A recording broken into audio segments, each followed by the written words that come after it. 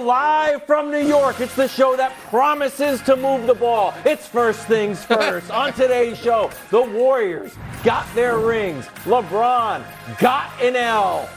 Why there's trouble already brewing in L.A. Meanwhile, Big Ben says Brady doesn't even look like he wants to be out there. Woo. Does the GOAT have the answer to turn this season around? And finally, it's the weekly return of the best segment in all of sports, this time with the caveat that the Chiefs have lost yet again. Alongside Chris Broussard, I'm Kevin Wildes. Nick, any surprises atop the tiers? There has to be. Yeah, massive shakeup at the top. The Patriots make a big move. Go. A lot of stuff going on. Of stuff going on. Let's go. It's time for afternoon headlines brought to you by Midas for tires, brakes, oil repairs. Request your appointment at Midas.com today. We start with Lakers loss. Reigning 11 seed in the West. Lost to the world champs while shooting 10 for 40 from three for robust 25%. Here's LeBron after the game. I think we're getting great looks. I think, but it also could be teams giving us great looks. I mean, if you be completely honest, we're not a team that's constructed of great shooting. And that's just the truth of the matter is. It's not like, we're sitting here with a lot of lasers on our team. Just keep it a buck. I mean, it looked like a football team, if you had a football analogy and you had a bunch of guys that was underneath route runners, and you're wondering why the quarterback is not throwing 20-plus passes down the field. Okay, that's how the team was constructed. So that don't mean you can't win. Brady did it. Aaron Rodgers that's what I'm talking about. That's what I'm saying. Bro, what's the biggest problem with the Lakers? Well, first of all, I like LeBron's comments, but his analogy, they are throwing down the field. They shot 43s last night. They acted like they were some great three-point shooting team, and they're not. But hard to turn down open looks. Right. His point where he was like they're open for a reason. Yeah. Right. I'm just going to boil it down to this because today's show's only 30 minutes long. Okay. That's not enough time for me to get through part one of part one, of the first thing. But ultimately, this is the Lakers' problem. They are a championship or bust franchise with a championship or bust superstar, and they are nowhere near a championship team. Nowhere near. They'll be lucky to crack the top 8 of the West, okay? And it's not just Russell Westbrook. That's right. They can't defend. They can't defend particularly well. They can't shoot, obviously. They're a mediocre basketball team. That's right. That was Golden State's JV team kind of toying with them last night. Well, so here's the thing. They have right now, of any team that's not tanking, the worst starting backcourt in the NBA. Mm-hmm. The worst starting backcourt in the NBA. They're going to have trouble rebounding. They're certainly going to have trouble shooting threes. I'm not sure if they're going to be as bad defensively as you seem to think they're going to be, but I don't know if it'll matter. But here's the other part of it. So you said they have a win-now superstar in LeBron. I mean, obviously, that's year the 20. Perception. Of course. That LeBron is all about change. And you're supposed to have another top 8 guy in Anthony Davis. And, oh, man, my Twitter fingers got me in trouble again last night because Anthony Davis, late in the first quarter, I'm watching Anthony Davis bang down low. I'm watching him active on defense. Which is a game changer for the league. I tweeted, this version of Anthony Davis is a game changer for the league. The whole league. Not even the game. Well, yeah, because I think LeBron's still is still one of the 6 best players in the sport. 6? I do. Oh. And if Anthony Davis, the way he looked in the first quarter, I'm like, hey, welcome back to being one of the 6 best players in the sport, 8 best players in the sport. It's a game changer. Unfortunately, they played the other 3 quarters. Can we show you the graph, his stats? First quarter, doing a little bit of everything. Rest of the game, doing a little bit of nothing. Yep. And then can we show it to you just visually where his shots were over the course of the game? Green is good, red is bad. Anthony Davis has been, prior to last night, great graphic, from an effective field goal percentage, Brew, Kurt Goldsberry said it, the worst jump shooter in the league. He should shoot the green ones. He should shoot the green ones. He's a great center who won't play center. And he's their second best player. So you're going to need to be carried by a guy in year 20 and a guy who doesn't like the position he plays because you have the worst starting backcourt in basketball. It's a problem. That's a great point. And look, Anthony Davis, let me say this to him, as a guy that's pulling for him. Playing center in today's NBA It's not like you got to sit down there and bang with Moses Malone That's or true. Patrick Ewing. Yep. It's essentially the same as power forward. You're inside a little bit. wanna do but why?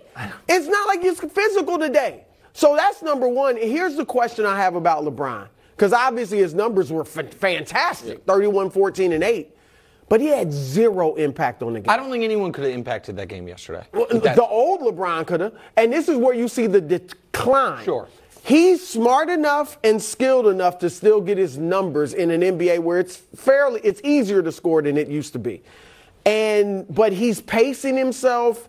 And I'm not saying he's not a top 10 or top 8 player like you said, but I'm watching this because he didn't look like a top 10 player last night. Even though the numbers were great, he had no impact at all on that game. I'm going to talk about Russ. I don't even get through a Lakers segment without talking about Russ. Russ had a TBS game for me.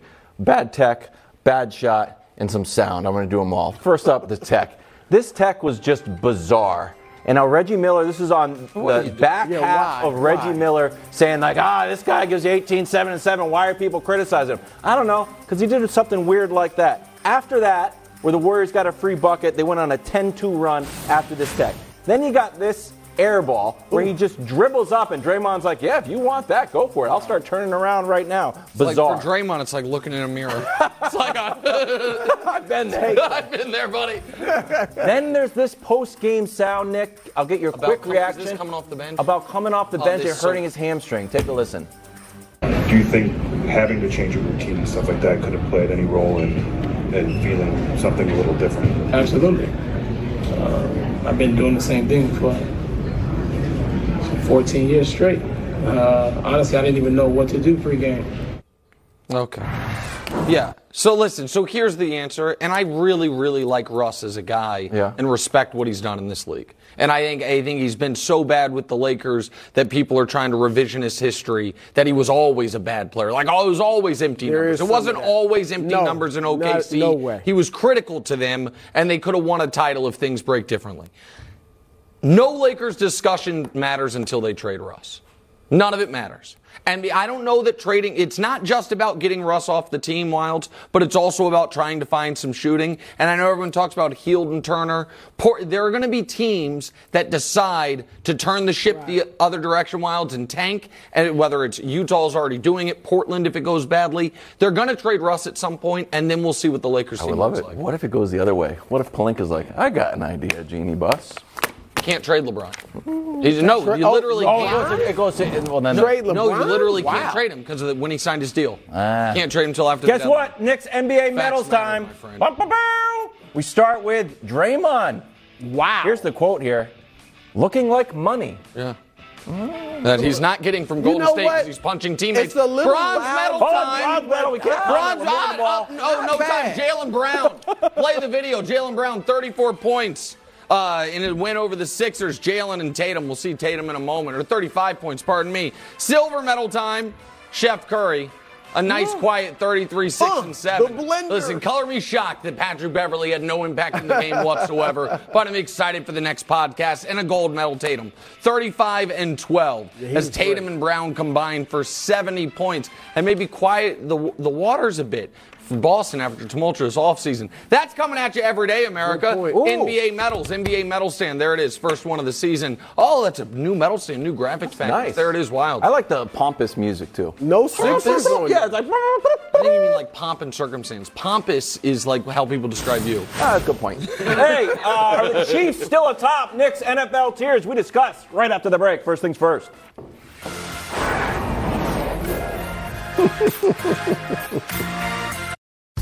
Okay, quick math. The less your business spends on operations, on multiple systems, on delivering your product or service, the more margin you have and the more money you keep. Obvious. But with higher expenses on materials, employees, distribution, and borrowing, everything costs more. So, to reduce costs and headaches, smart businesses are graduating to NetSuite by Oracle. NetSuite is the #1 cloud financial system bringing accounting, financial management, inventory, HR into one platform and one source of truth. With NetSuite, you reduce IT costs because NetSuite lives in the cloud with no hardware required, accessed from anywhere. You cut the cost of maintaining multiple systems because you've got one unified business management suite. And you're improving efficiency by bringing all your major business processes into one platform, slashing manual tasks and errors. Over 37,000 companies have already made the move. So do the math. See how you'll profit with NetSuite. Now through April 15th, NetSuite is offering a one-of-a-kind flexible financing program. Head to netsuite.com/FTF. netsuite.com/FTF. netsuite.com/FTF.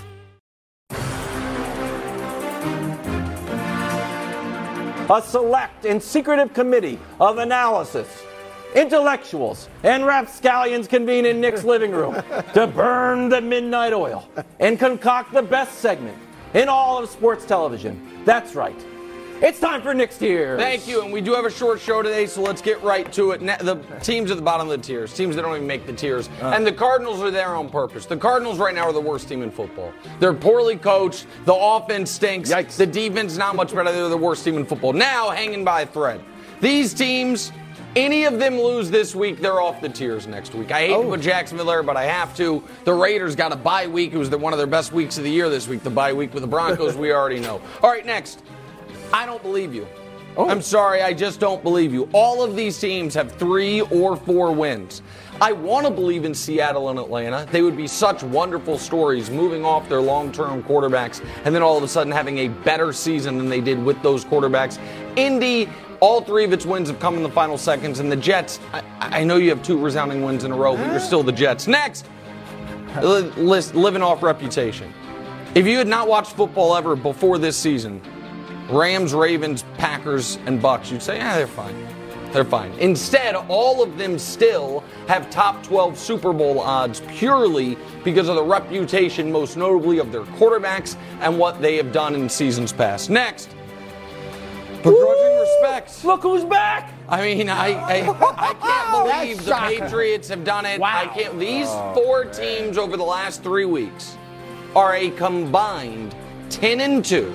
And the 2 losses, one came to the Eagles this past week by Dallas, and the other was the Patriots in overtime with a backup quarterback who's now obviously their better quarterback. Okay. The Titans under Vrabel just find ways to win, and the Giants are 5-1. Got to respect them. All right, next tier, unique tier. 2019 LSU.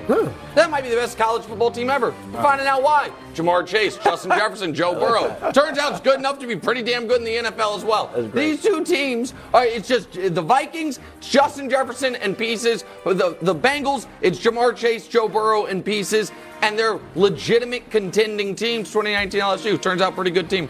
Get healthy. This tier. All 3 of these teams are championship weekend caliber if they get whole. Right now, they are not whole. The injuries for the Niners are brutal, and for the Chargers, we know how bad they are, and for the Dolphins, obviously, it's Tua. What's up, bro? I got to step in here. Dallas, you tried to give them a little respect. I don't think you did. They should be on this tier, Nick. First of all, I think they're as good or better than any of those 3 teams. And they do fit the get healthy mode, too, because now Dak will be back. So you got to put Dallas up there. They're better than Cincinnati and Minnesota, I think. Good argument. So I understand what you're saying. My argument would be Dallas is already healthy now that Dak is back. And I'm going to just sneak in a take here on Micah Parsons, all right? Micah Parsons has been unbelievable. Micah Parsons has been the Defensive Player of the Year up to this point. Everyone, though, is saying, he's like Lawrence Taylor, and then assigning him the impact of Lawrence Taylor. I want to dial that back just a bit. I think Micah Parsons doesn't continue to play like Lawrence Taylor as he has the first month of the season. Cowboys even take a bit of a step back as well. I'm fine with where I have the Cowboys. All right, now what everyone's waiting for. Where do I have the Bills, the Chiefs, and of course the undefeated Eagles? Best 2 teams, reveal it. It's really hard to say who's better, the Bills or the Chiefs. That team, is it? I don't know. The Chiefs had a lead with less than 90 seconds remaining. The Bills got a score. The Chiefs didn't. Everybody knows they're the best 2 teams. Everybody knows that those 2 teams, no matter the record, are head and shoulders above everyone else. The Bills won a coin flip game, so we give them credit. Mr. James Jones, I am told you have an issue with this point of the tiers. I do, because I think Kirk Cousins and the Minnesota Vikings should be up there in those best 3 teams, right? Because the Minnesota Vikings is playing really good football. And it pains me, as a Green Bay Packer, it pains me to say that. But when you look at it, you talked about Justin Jefferson. Yes. Big reason why. But Kirk Cousins doesn't get the respect neither, right? Strictly because he hasn't won in the big games, in the playoffs and all that, right? Neither has Josh Allen, right? Josh Allen has to get over that playoff hump too, right? It's about winning Super Bowls, right? Josh Allen hasn't been there. Kirk Cousins hasn't been there. So for me, it's not about the regular season. It's about playoffs for these two quarterbacks. But when you talk about teams, they run the football. They got a superstar receiver. They get after the passer. They got a really good defense. Patrick Peterson is playing at a high level. They need to be up there with those 2 best teams. It needs to be the best 3 teams in the NFL. Okay, so my issue for the Vikings, just quickly, playing Detroit takes an insane comeback in the final 5 minutes to win. They did everything they could to blow that game against New Orleans, the early morning London game, and they trailed the Bears, who haven't been on the tiers for one moment all year, with 3 minutes left. So I give them respect, but I don't think they're as good as the Bills or Kansas City. It's all about winning. That's fair. All that leaves, speaking of it's all about winning, is the undefeated Philadelphia Eagles. Listen, to me, they're undefeated, but they're not unquestioned Wilds, and my point is very simple. I got to figure out what's going on with them offensively in the second half of these games. Every game, it seemed 5 of their 6 games, they jump out to these huge first half leads. They hold on for dear life. I want to know what's happening there. But as long as they're undefeated, and they're the only undefeated, they will remain at the top of the tiers. Excellent tiers as always. I have one small change. And, you know, usually I like to do these petitions with the enthusiasm of LeBron hugging an opponent while he's down 20. But this time, I do it begrudgingly. The New York Jets probably need to move up. I am sorry. They do. They're 4-2. They're probably moving up 2 tiers. First, number 1 reason, the prince that was promised. Yes, I'm talking about Zach Wilson. Oh, Flacco's not walking through that door anymore. Zach Wilson, 3-0, 30 points a game, 2 giveaways, getting it done. Reason number 2. Look at this saucy attitude. Now this Sauce Gardner, James, you'll love this video. I put in a Packers video for you, James. Sauce, that had to smart. You knew I was leaving today.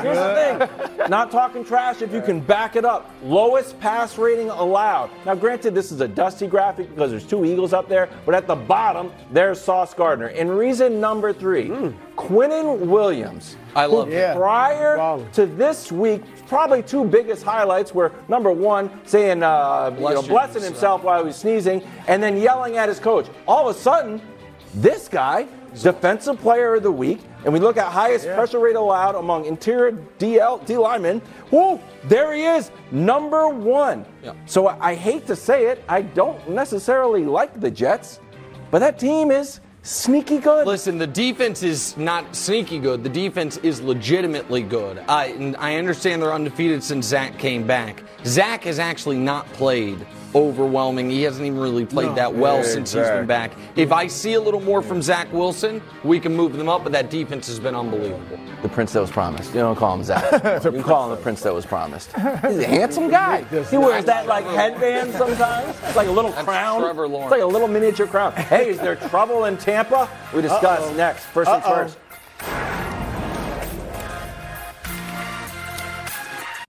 We are back here with Super Bowl champion James Jones. Big Ben had some interesting comments about Brady. Take a listen. Because I was watching the game, and to me, this is just my opinion, and Tom is the greatest. I mean, the Super Bowl rings show it and talk about it and whatever. It didn't look like he wanted to be out there. I mean, maybe it was the pressure, though, and he was getting hit, and whatever was going on. And I remember, at one point, I looked down there. I was telling, I don't know if I told Jason or Brian, but I'm like, there's no way he's enjoying this. James, your reaction? My reaction is, I wish I was sitting there watching the game with Big Ben, because I would have said, Big Ben, shut up. Because Tom Brady, if it's anything we know about Tom Brady going to give you everything he got, right? If you didn't care, he ain't going to be yelling at his linemen, dropping all them F-bombs and all that. And for Big Ben to say that, You are the king of looking like you don't care out there. Every time you get hit, every time something go bad, your body language is the worst out there. And I've seen it with my own two eyes on the same field competing against you. So for him to say this about Tom Brady, knowing that, for me watching the tape, they're not that good of a football team, but it ain't about the passion that Tom Brady plays with. So for Big Ben to say that, that's crazy. Listen, I think Tom Brady clearly and obviously wants to keep playing football. I don't think he wanted it to be for the Tampa Bay Bucks this year. I think we have a lot of evidence of that, and now he has no choice. I do. Wilds. Yes. What do you think is more likely?